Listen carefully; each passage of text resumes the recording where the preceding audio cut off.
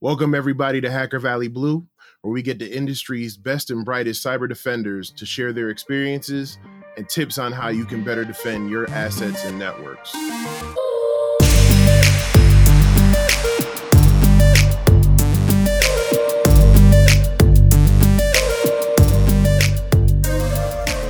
This season, I'm gathering some of the very best blue teamers across the field to form my all-star team of defenders who will use their talents against some of the biggest cyber threats that we face today. Join me as I meet with my team, learn about their origins, what drives them, and the pivotal role they play in the world of cyber defense. When it comes to IT and security, we can agree on two things. Complexity is increasing and manual asset inventory approaches no longer cut it. It's time to adapt. And that's where Axonius comes in. Axonius correlates asset data from existing cybersecurity and SaaS solutions to provide an always up-to-date inventory, uncover gaps, and automate action, giving you the confidence to control complexity. Sign up for a free walkthrough of the platform at axonius.com/get-a-tour. That's AXONIUS.com/get-a-tour. So without further ado, let's get to it. Welcome everybody to Hacker Valley Blue. I am your host, Davin Jackson. Thank you to Ron and Chris for picking me to host this season. This season's theme is called The Defenders. So all season, I'm going around finding my best team of defenders on the blue team side of things.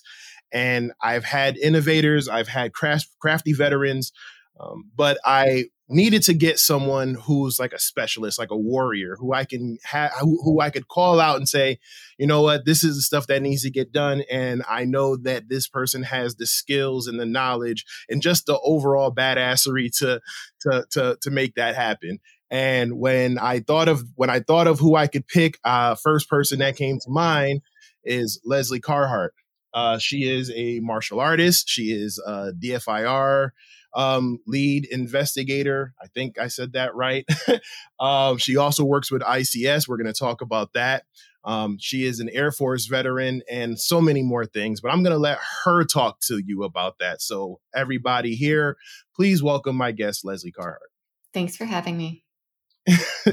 Thank you for joining. And I was super excited that you agreed to come on. And like I said, I'm just a big fan. First of all, thank you for your service. I know you are recently retired, but thank you for your service. And also, thank you on a personal note, thank you for giving the guideline on how to do the outlines for SANS testing. Oh, sure.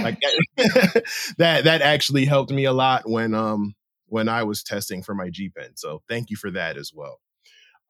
So Leslie, like I said, I talked you up a lot, but why don't you talk about yourself and, introduce yourself and how you got into this thing we call blue teaming?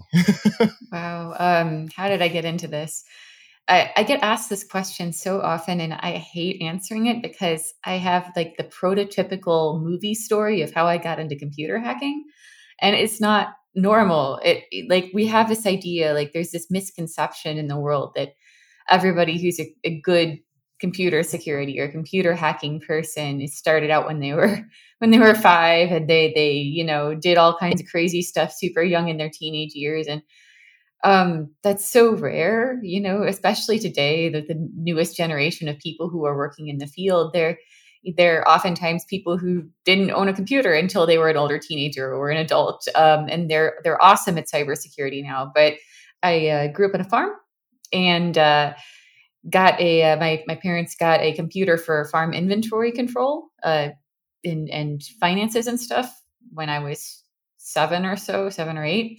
And not a lot to do there by yourself on a farm. So it's either work on the farm or it's work on the computer. And so I figured out how to use the computer. And I learned how to program when I was 8 or 9, somewhere in there. And when I was 15, I got hired on as a professional developer because it was an era when anybody who could build, databases for e-commerce and things like that could get a job. So that's how I got into the field and got into the hacking community. It was certainly a long-winded road full of a lot of different odd jobs. I, of course, fixed airplanes for the Air Force for a while and wasn't exactly what I wanted to do, but it was interesting exposure to like aircraft computing systems, which was really interesting, learning about avionics and ground control systems. I spent some time as a network technician. I would have a degree in network engineering, actually, and because when I went to college, there weren't degrees in cybersecurity. But yeah, I mean, I'd done a lot of different elements of IT and a lot of different elements of computer hacking, and you just eventually, hopefully, find a niche that you enjoy because there's so much space across cybersecurity. Absolutely, and it's interesting. I didn't know that you also worked on aircrafts. I was a crew chief on the F-16s, Okay, cool. and then the F-117. So I was stationed over there in the exciting town of Holloman Air Force Base in Alamogordo, New Mexico. Oh, ooh. It's better than Minot. Yeah. Oh, So I'm pretty sure we could talk about that, and that could probably be for another episode. But what was it that drew you to Blue? Like, what was there something in particular that was just like this? You've talked about finding your niche. What was it about the defensive side that you felt like, you know what? Yeah, this is right for me. I've done some red teaming. Actually, I've done some pen testing. I've done some red teaming and red versus blue training, things like that. And I'm okay at it. I'm not an expert because that's not what I do all day. And the thing is, you have to choose in cybersecurity. You really do. Either you stay a high level generalist forever or you focus on niches, and you've got to pick. And you can have multiple ones that speak to you, that are interesting, that you enjoy. But in the end, and there's niches that don't fit for specific people. Being a pen tester is very, very different from being like a malware reverser or an exploit researcher. They require different attention spans. They require different interaction with human beings, different levels of focus on tasks. So different personalities and learning types are going to focus towards different areas. But in the end, you're going to end up with 4 or 5 different areas of cybersecurity that you're like, this is really cool. And I get that from mentees all the time when I'm talking to young or new people in InfoSec. They're like, I want to do pen testing, and I want to do malware reversing, and I want to do forensics. And I'm glad that all these things speak to you. But in the end, after you get some exposure to them all, you're going to have to pick. I've always been interested in digital forensics. It speaks to my personality type. I like doing the investigative detective work. I think that's really interesting. I enjoy it, but I enjoy red teaming too. I enjoy pen testing. There's satisfaction that comes out of both of those in different types of victories, that you have. And then there's a monotonous, unpleasant work in both of them too. So, and then you got to find the things that work for you and then pick an area of focus. No, I agree 100%. I think I've said this a couple times.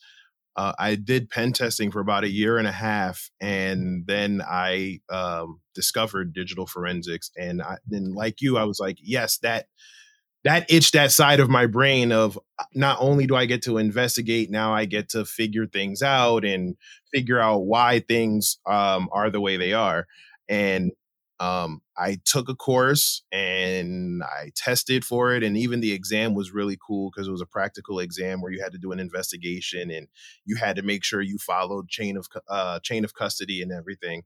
And I went and found a mentor where I was living in Connecticut at the time. And unfortunately, to do forensics work, you had to be law enforcement. And my time of doing like physical training and stuff like that and basic training all over again had passed. But I think it made me a better pen tester because of the fact that now with that training, I'm able to know, okay, if I were investigating me, what would I look for? Okay, I would probably check logs. I would probably check this and that.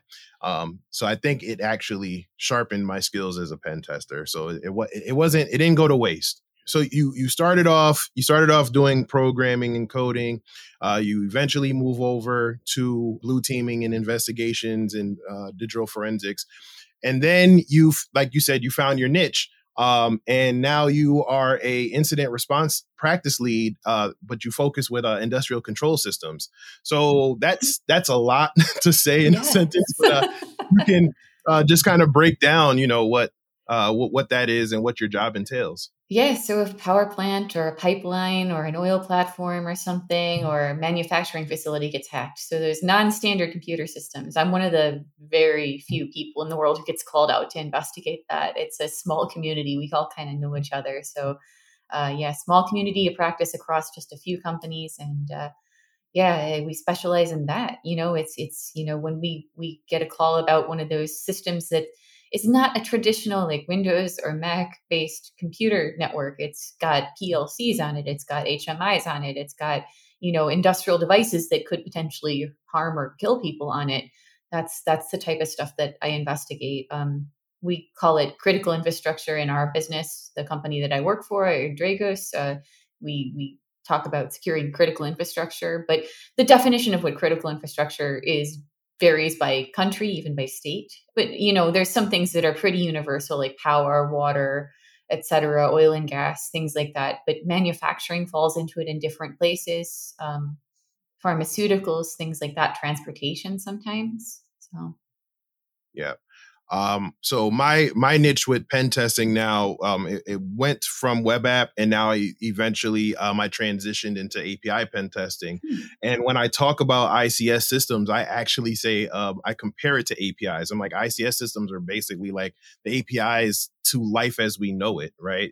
From from the lighting, from lights to heat to transportation, supply chains. So that's how I kind of compared it when I was trying to learn about it. But you made a valid point that you're one of the very few people who work on ICS systems. And I think one of the misconceptions out there is that it's completely foreign. Very similar to what I learned with APIs was at first no one wanted to touch it, no one understood it, and then once I got into it, I'm like, okay, JSON's not that scary. Is that the same with ICS? I mean, is there a heavy learning curve to learn how to test or work in those systems? So a couple things to understand. ICS is a huge space. It's even perhaps bigger than some IT spaces. So what we call operational technology or OT, those industrial spaces, because every vertical is different. Like electric doesn't look anything like manufacturing. Different vendors in play, different protocols in play, different network topologies in play. So it's another one where you kind of have to focus again. You have to focus again, like on another niche. So it's a huge space. It's overwhelming if you try to focus on everything, but individual niches are manageable. And what you have to understand, secondly, about industrial environments is we have something called the Purdue model. That's useful to just understand at a high level academically how they work. So in the Purdue model, it's a layer cake like the OSI model, and at the top of it's your enterprise, your corporate network. And then you have hopefully, some kind of DMZ separating your factory or industrial network from the enterprise, right? So there's a layer. There's a layer for a DMZ there. And beneath that, the computer systems are pretty familiar. They're mostly Windows or Linux based. They're the servers that provide services, telemetry, things like that, management for and remote access for the systems in the industrial environment. But beneath that, as we go down that layer cake, the systems become less and less familiar. So we're working down from Windows computers, Linux computers, things like that, that are rather familiar, down to simple electronic computers, so PLCs, things like that, and then down into simple electronic devices, so things like sensors and actuators, stuff like that. So in that layer cake, the top layers of it look pretty familiar. The way you're going to do forensics or pen testing on them is going to be fairly familiar. A lot of them are legacy devices, so that's going to impact that drastically, especially for hardware and software for forensics. But it's not stuff that's not documented. As you get down into the lower levels of an industrial system, though, the systems don't look like the computers we're familiar with and our tools are familiar with anymore.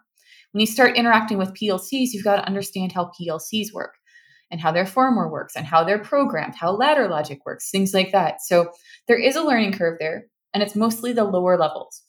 But you can come in, understand the Purdue model, and start to understand the upper levels and do some useful things in terms of like passive monitoring and detection.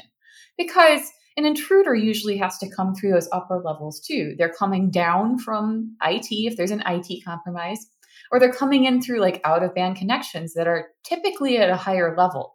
So they have to oftentimes, not always, oftentimes an intrusion, traverse those more familiar levels. So there's stuff you can do. But those lower levels, there is a learning curve there. And you have to understand not just the systems in a vacuum, but the holistic process. Like what widgets are you making? And why is that dangerous? And what safety controls are in place, et cetera, et cetera? Because again, you're dealing with dangerous stuff. And I think that's the scary part of it, especially from a pen tester's perspective. It's I don't want to do anything, and like I don't want to take down a power grid, or I don't want to take down a critical system. And I haven't worked on them too much at all, but I've heard the same thing, that there's a lot of legacy systems, and for a pen tester, that's like light bulbs and everything starts flashing. But again, it's still that being nervous about, okay, how do I navigate this? And I want to make sure. So I think that's one of the issues that a lot of people have when learning that system.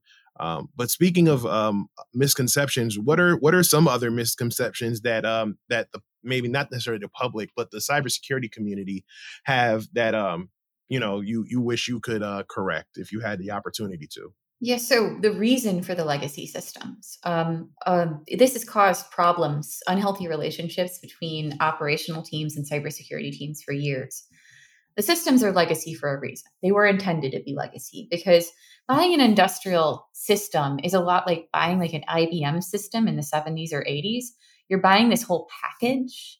So you buy all the levels of the Purdue model. You buy the traditional computer systems and networking devices, and you also buy the low-level devices. And they're all vetted and certified to work together.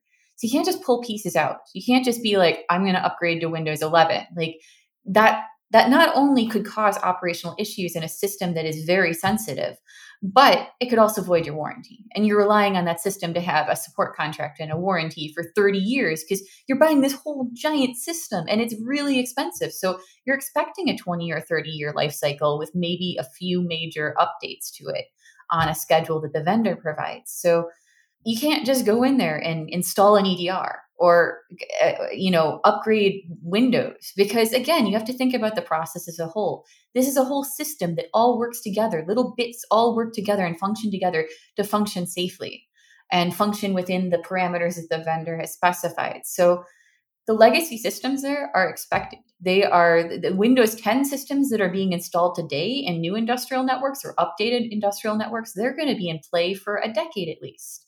And that's just how it's intended to work, unfortunately. But yeah, it's not something that you want to just go in and blast, with a shotgun and say, oh, you've got to upgrade all your systems. They can't. They're going to lose their millions of dollars of support contracts on a power plant or something. We got to think about, we got to be creative. We got to think about other mitigations we can put in play. Yep. And I think that's a major difference than, I guess, regular infrastructure, because that's one of the misconceptions that I've heard from a few guests here, is that, blue teams don't patch their stuff. And there's always, some red tape or something that has to do with it. But with ICS systems, it seems like there's a reason. And it's like you said, we don't want to blow millions of dollars messing with things, voiding warranties, or possibly even breaking something that will take down. So thank you for breaking. And like tangentially like that, people are like, why aren't the protocols secured? Why aren't the protocols encrypted? It's because they have to work fast and efficiently and reliably. Reliability is king there. If you're talking about the protocol that tells your system if there's a fire or not, like you don't want there to be an encryption error and the message doesn't get through. That's why it's not encrypted. I mean, there's a few industrial protocols that are encrypted, but the really critical ones at the low levels, most of those are pretty simplistic and not encrypted for a reason. They need to work fast and they need to be effective, and reliability is king there. I just thought of it. I'm like, okay, so basically on the CIA triad is more about the A. 100%. So it'd be CI and then like a oversized capital A for it. Yeah, we flip it on the side. We flip the CIA triangle on the side for ICS. And it's for a reason again, and we can make things secure still. We can still pen test. We can still do threat hunts. We can still do incident response. But we have to do it within different parameters. And that means getting kind of creative sometimes. I agree. Thank you for explaining that. Mm-hmm. So now switching gears to the DFIR side of things. Now, we're talking about DFIR, but for some of the listeners or viewers, since we are doing a video component this season, what is DFIR and what is that process like? So digital forensics and incident response is two jobs crammed together because they work efficiently and effectively that way for most organizations. And they're very different. So the first half of DFIR is digital forensics, and that's doing technical forensic investigations of digital devices. And typically, what does that look like? It could be hard drives. That's the most old-fashioned form of digital forensics, pretty much. It could be network logs or event logs, things like that, different types of logging data or network data. And finally, one of our favorites most recently is memory data. So memory data from computers contains a lot of interesting information that's not necessarily logged anywhere else or retained on the hard drive. So memory is a really cool space for forensics. It has been for the last decade, but that's not going away. So different areas of doing forensic analysis to find out what's happened on a computer, retrieve deleted content, understand a timeline of what was done on the computer by the user or by somebody malicious or by a piece of malware. So building that timeline is a really important part. So that's technical, analytical, detective work. So that's one half of digital forensics and incident response. And the other half is incident response or incident handling. Sometimes we call that incident command. And it's very similar to incident command in emergency response, so medical or fire, et cetera, disaster relief, things like that. And that has to do with controlling the flow of crisis response. It's crisis management. So it's something catastrophic has happened, cybersecurity-wise in our case, and we have to put the right people and processes and timelines and communications in place to go through the life cycle of doing the forensics, understanding what happened, containing a threat, getting rid of the threat off the network, eradicating it, and then finally recovering the network or the operations to their original state or where they need to be. So controlling that whole life cycle. And again, it's like responding to a fire or a pandemic or an ER. You're doing triage, you're shuffling human beings around, and you're doing crisis communication. So very different role. It's human fronted in that case. It's project management and it's human communications management. And even though those are very, very, very different jobs, they fit together in an important way in terms of a cybersecurity incident. So we usually see those two job roles combined together for different jobs. So people are doing forensics, or at least their team is doing forensics. Somebody in their team is doing forensics. And they or a member of their team is also doing the incident command, the incident response of, doing the project management and the crisis management. That was a great explanation for it. I think you're absolutely right there that, yeah, it is something that has to kind of be done at the same time, because you don't want to waste any time saying, okay, here's what we did on the forensic side. And now that person, and then you have to bring it over and let them respond. And then, because usually during those emergencies, it's like time is of the essence. So you want to make sure you have everything just on point at the same time. But what are some of the challenges that you do face, or what are some of the harder things to respond to, and with all the attacks and things going on today? Wow, what a huge question. I mean, for incident response in general and differ in general, what makes it challenging sometimes is knowing where you're at in the investigation and making decisions about that. So I talked about the different phases of incident response. You're moving from forensics to making a decision to contain a threat, lock it down, try to get the people off your network if they're bad people on your network. And then at some point, you're making a decision to move to recovery and to rebuilding your network. And those are not easy decisions to make. Even if you have a good incident response plan and you document things well, at some point you have to make a confidence decision of, I know enough forensically about what these bad people or this piece of malware has done on my network that I think that I can kick them out successfully. And then balancing that with, well, I'm waiting to kick them out, I'm losing business, I'm losing money, my people can't work, things like that. Those are tough risk management decisions to make. And it's tough for everybody, even experienced people. You can make educated risk decisions, but that tolerance and that confidence is going to vary for everybody. So that's one of the hardest parts, is making those very determined and decisive decisions to move from one phase of incident response to another. And knowing that there's always some margin for error, because you're never going to be 100% confident you know the root cause of an incident. It's just not possible. You can get close, but you're just never going to be entirely sure. So that's a challenge, certainly.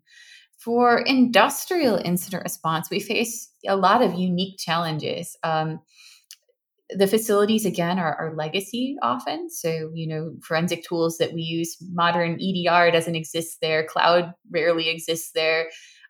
So a lot of modern security tools don't exist in those environments. And so you have to adapt. You have to use perhaps legacy forensic tools or build your own. It can be really tough. I actually have a follow-up question with that. But before I do that, we do have to acknowledge our sponsor for this season, Uptycs.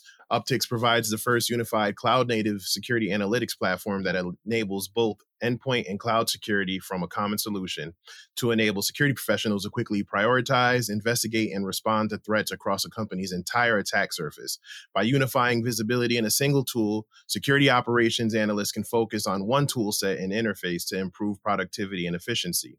Now, Leslie, you were just talking about a second ago, finding those things that to get all that information to make an informed decision.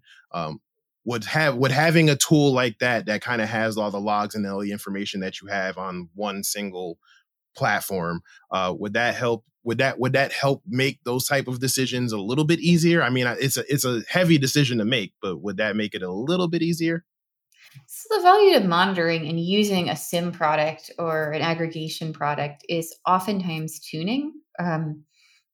There's no security product out there that is free of false positives. It doesn't exist. Nobody can sell you a magic black box that isn't going to have some false positives in your environment, because every environment is different and detections are a matter of confidence. So definitely focus on trying to aggregate detections and logs to less platforms, because the way you're going to tune out those false positives is it's a dedicated process over time to tune a monitoring product to your environment. So definitely try to consolidate. Definitely try to do your tuning in a centralized location. Whether you're in IT or OT, those solutions are going to vary, but definitely a way to go for your security operations.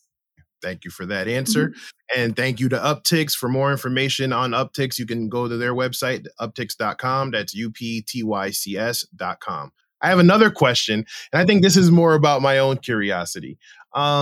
Is there a story that you can share, obviously without getting in trouble or breaking any type of NDAs, where it was like where you put all the pieces together in an investigation?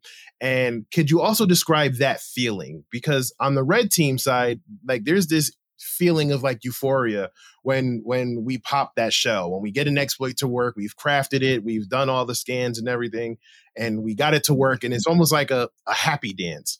Is there something like that on the DFIR side that, when you guys figure it out or and determine what happened? I'd say it's the first pivot in a forensic investigation. So I talked earlier about timelines and how they're really important for forensics and incident response, building a comprehensive timeline of what the bad thing or the bad person did. And that could be across network, it could be across systems, memory, files, logs, etc. But this comprehensive story narrative of what they did. And going into an incident where you don't really have any information about what's happened, it's always nerve-wracking. Whether that's an exercise or a real incident or whatever, you come in the beginning and you're like, oh my God, what if I don't find them? Like, it doesn't matter how experienced you are and how many incidents you responded to. Like, the first few hours of any blue teaming exercise or CTF or actual incident response is like, oh my God, what if I don't find them this time? And they're always there somewhere. In defense in depth, hopefully you've got multiple layers of detection and forensics and things like that. But the really good feeling is like after you get to the second pivot point, and what I mean by that is like you'll start finding things that maybe look like they're malicious or related to the report or the ticket or the incident, whatever you know. And you'll be like, I'm not sure. But then you'll see something else that corroborates what you found, and you start building that timeline. You're like, okay, I have a sequence of events now. This thing that happened, and then this other thing happened. Okay, we're fleshing out a story now. And you only have 2 data points, perhaps, like you have a point of data and then a pivot to another point of data. But at that point, you feel like you're actually succeeding. Like you feel like you're actually building a timeline of events. Like, and until then, you're like, oh my God, what if this is a false positive? What if I haven't found them? Like, and then it's just at that point, there's a little more confidence and corroboration that you're actually tracking the adversary activity, and you can start pivoting off those to other points and building out your timeline in a more confident way. So I think that's the equation of the feeling, like of popping a box on the red team, where you see your beacon come back or whatever. Like it's that feeling when you're like, I can put a second line in my Excel timeline. Like it's really good. So yeah, if you're a novice at blue teaming and you're about to get thrown in your first like blue team, red team exercise or course or CTF or something, or you're working on your first incident, first day is always going to be hell. Like just so you know, the first day is always going to be hell. Like, because you're like, I can't find them. I can't find them. I can't find them. Like, and you're like trying to figure out what tools to use and what logs you've got and things like that. And you're like, I can't find them. And you're really stressed out. But then you find something and you're like, I don't know. But then you find a second thing that's related to that first thing. And you're like, oh, I got him. I can do this now. Like, I know where to look. So it's always like that. Yeah. That actually sounds very similar to when I got my first pen tester job, because for months, I'm doing these trainings, I'm doing these CTFs. So there's always a vulnerability. There's always a shell to pop. There's always an angle to pivot and elevate privileges. And I remember going on that first real pen test, and it was the same way. It was like, what if I don't find anything? Oh crap. What if I don't? What if, and it's like all this training that I've done was a lie, and then you find a vulnerability and you're like, okay, I think I might've found a vulnerability, or I might've found something that's a service version that might be vulnerable. But then you're like, am I running into a rabbit hole? Am I running in, is this a false positive? And then when you do your research and you're like, okay, so there is an exploit available for this. And it's like, okay, let's craft the exploit. And then it's like, oh, I hope I'm doing this right. And this isn't, garbage. And then when you do that, and like I said, like you said, when you get that beacon back, and it's just like, to me, I literally like get up and dance, or I in my head, like I'm a gamer. So in my head, the victory theme from Final Fantasy. Da, da, da, da. Can I sing that on your podcast without you getting a copyright infringement? Yeah. That would like anytime. That's the first thing that pops into my head. As a matter of fact, I did some videos for Try Hack Me for the Advent of Cyber, and every time I finished the day, I played that. I love that. So, but yeah, that's the first thing that comes to my head.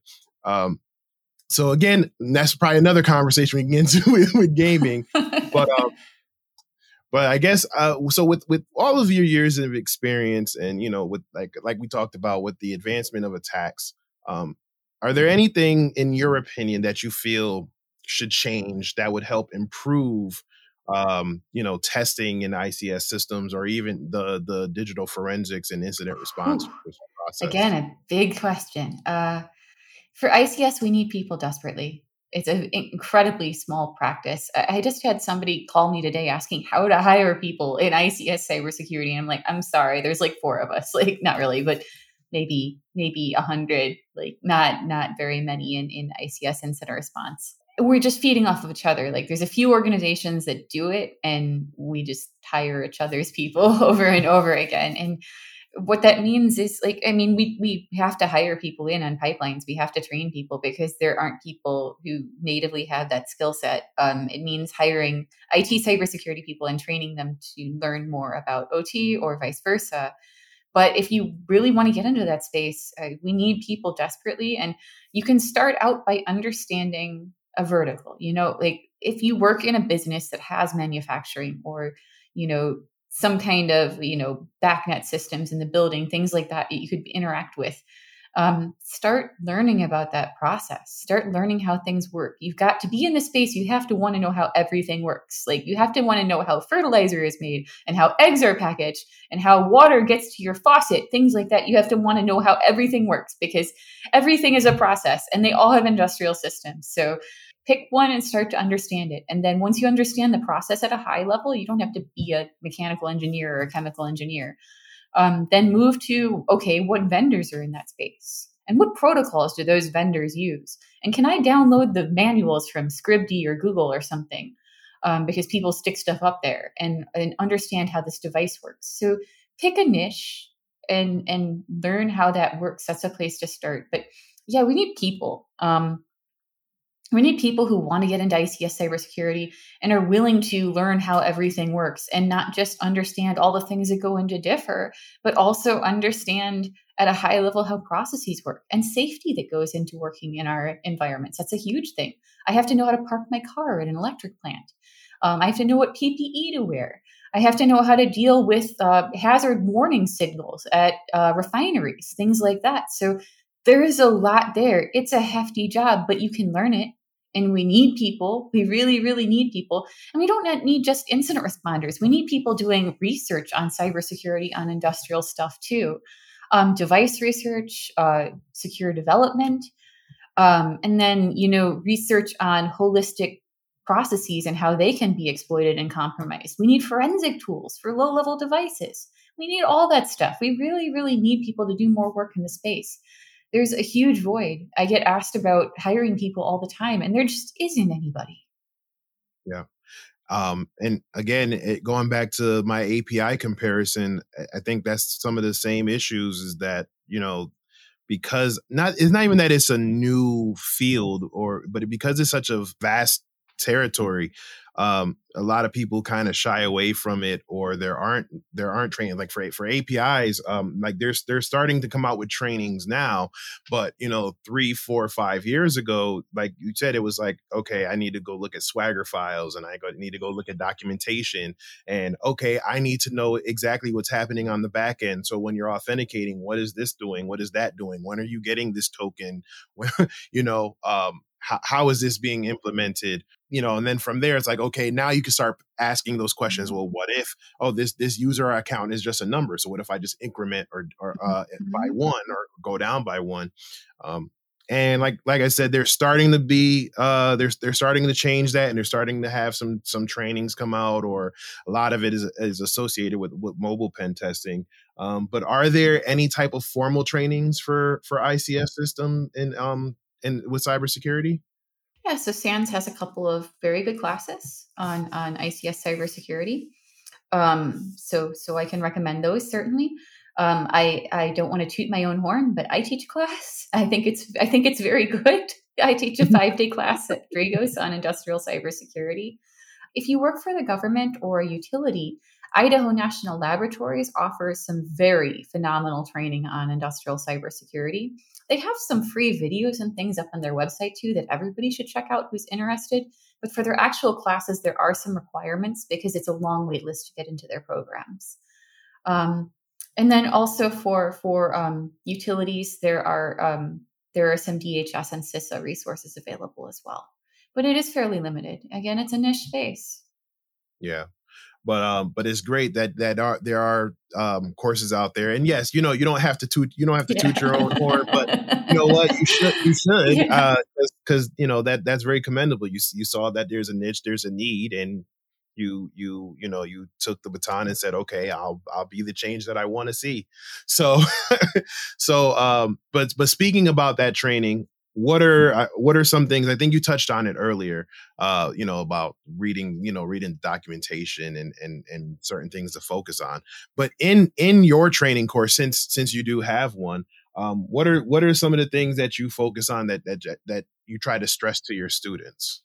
So first of all, we already talked about some misconceptions, which are really important to understand, but also consequence modeling is something that operators and engineers in industrial environments are pretty good at, and we're kind of bad at in IT, and we could learn from them. So that is, instead of just saying, hey, my domain controller is a crown jewel and I should be worried about it and put security on it, It's also going out to your business and saying, what's our worst day ever? What would be a really bad thing that would happen to our business at a high level? Like, is it us not being able to produce widgets for a week?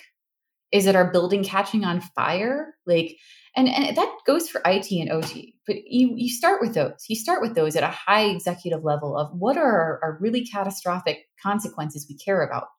And then you map it down. For each one of those consequences, how could that happen? What sequence of events would cause that to happen? And then let's map it down a little bit further. What systems would be involved in that sequence of events? Are there digital systems involved? Are there things we can monitor? And you keep going down that chain until you come up with very specific hypotheses about what a bad person could do to cause those consequences. And you take into account things like hazard mitigation. So are there safety controls? Are there human controls preventing it? So what things prevent those things from happening? And then you end up with a list of these systems and subsystems and parts of your processes and your business that are super critical that you probably didn't identify as crown jewels before. And that's how you build monitoring and security in industrial environments. You don't necessarily care that your entire network is infected with Conficker if it doesn't impact anything and cause a consequence you care about.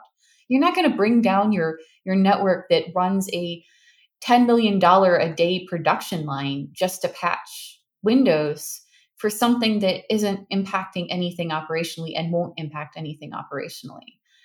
What you care about is consequences. And if you can understand that, if you can get your head around that as a defender, you can do a great deal in OT cybersecurity. And secondly, the other thing that you're going to need to understand that we spend a lot of time on in my course and in the SANS courses is a lot of things have to be done passively.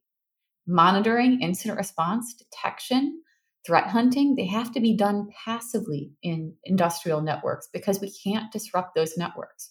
Yes, there are ways to do assessments and pen tests on digital twin systems or during maintenance outage windows, things like that, or very carefully scoped. But for the vast amount of cybersecurity work, we have to do it passively in OT. So you're going to have to learn how to work with packet captures off span ports and taps. You're going to have to work about logs that are forwarded to you in various conditions. You're going to have to deal with, not being able to install agents, which is something we've gotten very, very dependent on in Differ. You can't do that in your industrial environment. You can't just go install CrowdStrike or Carbon Black or something on all of the endpoints. It's not allowed or it's not supported. You just can't do that. So you're going to have to work around that and work with things in a much more passive way. Right. So to translate what you said on the offensive side, essentially you were talking about doing threat modeling, trying to figure out what's the worst that can happen, showing the impact on all of that, and then coming up with a plan on how to address those things. And then the second one was essentially don't ever test in production. Yeah, red teaming is a different beast in OT and in ICS. And yes, there are people who do it every day. And it's challenging because those low-level devices don't always have like fully formed protocol stacks. So if you send like a connection and you don't close the connection, the device just sits there and waits forever. Things like that. Or if you send it a function code it doesn't know how to handle, it just freezes up. So they're very sensitive older devices in a lot of cases. Not every case. There's newer stuff and more fully fledged systems out there. But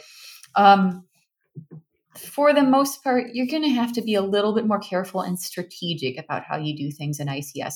And that involves careful conversations with the people who run the process and run the plant and support those systems, even the vendors. Okay, fair enough. What would your recommendation be to people who are either interested in joining the Blue Team or are just starting out in Blue Team? What are 2 or 3 tips you could share to help them succeed on that first day? Get exposure to a lot of different stuff, and then using that exposure, pick a niche. And that exposure could be working in a SOC where you do a ton of different stuff, or a help desk, or it could be watching a bunch of videos of conferences, cybersecurity conferences or hacking conferences, or it could be participating in a bunch of CTFs and games on cybersecurity stuff. But get exposure to a lot of different areas of cybersecurity and start thinking about where you want to focus. Because again, you're going to have to.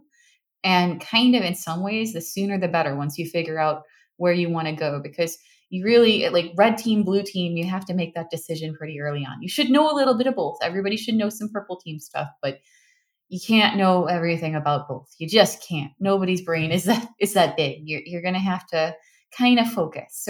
So get exposure to a lot of stuff and start figuring out what your journey is going to be. Participate in the community. You're listening to a podcast right now, so that's great. Find your ways of participating in the cybersecurity community, because this is very much a networking driven, human networking driven profession. People tend to know one another still, even though it's a growing field, especially within niches. Reputation matters a lot. And then your participation in the community can be a great boon to you when you're finding the jobs you want. And that could be social media. It could be participating in open source projects. It could be volunteering at conferences local to you or meetups. All those different things are participation in the community. You can find one that works for you, but find some way to get involved in the broader cybersecurity community. I think those are two really important places to start, and understand that you're always going to need to keep learning. One of the biggest mistakes I see from job hunters is they get especially a master's degree in cybersecurity, and they stop. So they come into the interview and I ask them a question like, well, tell me about an incident in the news that you found interesting in the last year. That's pretty open-ended, right? Like most of us who are listening to this podcast can think of some cybersecurity incident that made the news that they thought were interesting. But, some people just get that piece of paper and they're the paper tiger and they don't keep up at all. They just stop. They brain dump it all. And I asked them that and they're talking about something from 2014. And like, where have you been? You don't have to spend all of your free time trolling Twitter or, just being involved in every little thing in cybersecurity community, but you should at least be, watching some kind of feed of cybersecurity news. I agree 100%. And I don't want to get in trouble on the podcast, so I won't go on a rant about everything you just said. But yeah, I agree 100% to interact with the community. I agree with, never stop learning. I've interviewed several people who felt because they have a degree that they should be qualified for mid to senior level roles. And unfortunately, I usually have to be the one to tell them that that's not how that works. And yes, staying current with the stuff, with everything that's going on. I mean, it's not hard. It's all over the place, from the internet to the news. So yeah, I agree 100%. And I will follow up and say Twitter is a great place to meet and network with people. Yeah. InfoSec Twitter does have its pitfall. But yeah, it's definitely a great place to meet and network with people. I mean, that's how I found you. That's how I found pretty much everybody. And it was in a matter of like 2 or 3 years, because I had Twitter and I'm like, okay, this doesn't make any sense. I'm not doing it. And then I finally came back and I'm like, I feel like I could have advanced in my career a lot faster had I utilized, Twitter and LinkedIn and stuff like that. So again, I agree 100%. So before we close, are there any parting words you would like to share with the audience? Yeah, you've got this. If you're thinking about getting into ICS or just blue teaming or differ in general, you've got this. Have confidence in yourself. There's people who know less than you who have a lot of confidence in themselves. So we need people. We need people who want to learn and want to grow. We're usually just looking for that willingness for junior people, especially. We're looking for that willingness to learn and keep learning. And we look for that in how you've interacted with cybersecurity and the community and things like that. So you've got this. You can do it. We hope to see you in conferences and in the workforce. Just keep at it. All right. So we're going to go ahead with that and close the show. I want to thank my guest again, my warrior, Leslie Carhart. Thank you for being a part of this team. Thank you for being on the show and sharing your experience. Please tell the people where to find you. So I'm Hacks for Pancakes on pretty much every social media. So wherever your social media of choice. I have a website too that's linked on them. It's tosiphony.net, and I've got a blog there. I've got some guides, things like that. So, and I'm always willing to do speaking engagements, speak at colleges, speak in classes, reach out to me and we can arrange something. Yes. And congratulations on a successful Pancakes Con that just happened recently. Yes. So, yes, I definitely have to make sure I participate in the next one. Awesome. I can't wait. Yes, looking forward to it. But everybody watching, this has been another episode of Hacker Valley Blue, season theme, The Defenders. Like I said, I'm building my team. My team is growing, and I'm feeling really strong about my team. So I want to thank my guest, Leslie Carhart, Hacks for Pancakes on everywhere. Wait, actually, I do have a side question. How'd you come up with that name? It's self-deprecating humor. I do a lot of volunteer work. It's like moves for pizza. It's like, I do a lot of volunteer work. Fair enough. Okay. Well, again, kudos to you for the volunteer work. And yes, please go follow her. Go check out her website. Go check out her conferences and her talks. They're all over YouTube. And like I said, just give her a follow. I'm pretty sure she has a lot of followers, but it's well deserved. So again, everybody watching, thank you. And I will see you next time with my newest member of the Defender team. Until then, stay safe and take care of yourself. I hope you enjoyed this episode of Hacker Valley Blue. Please remember to like it, subscribe to the channel, share it with your friends and colleagues and family members, get it all out there. Make sure you tune in for the next episode. Also remember to join our Discord server and you can talk to me and some of the other Hacker Valley family. And we also are going to do some things like exclusive events and Ask Me Anything sessions and you name it. So make sure you go check us out over there too. And I will see you next time. Peace.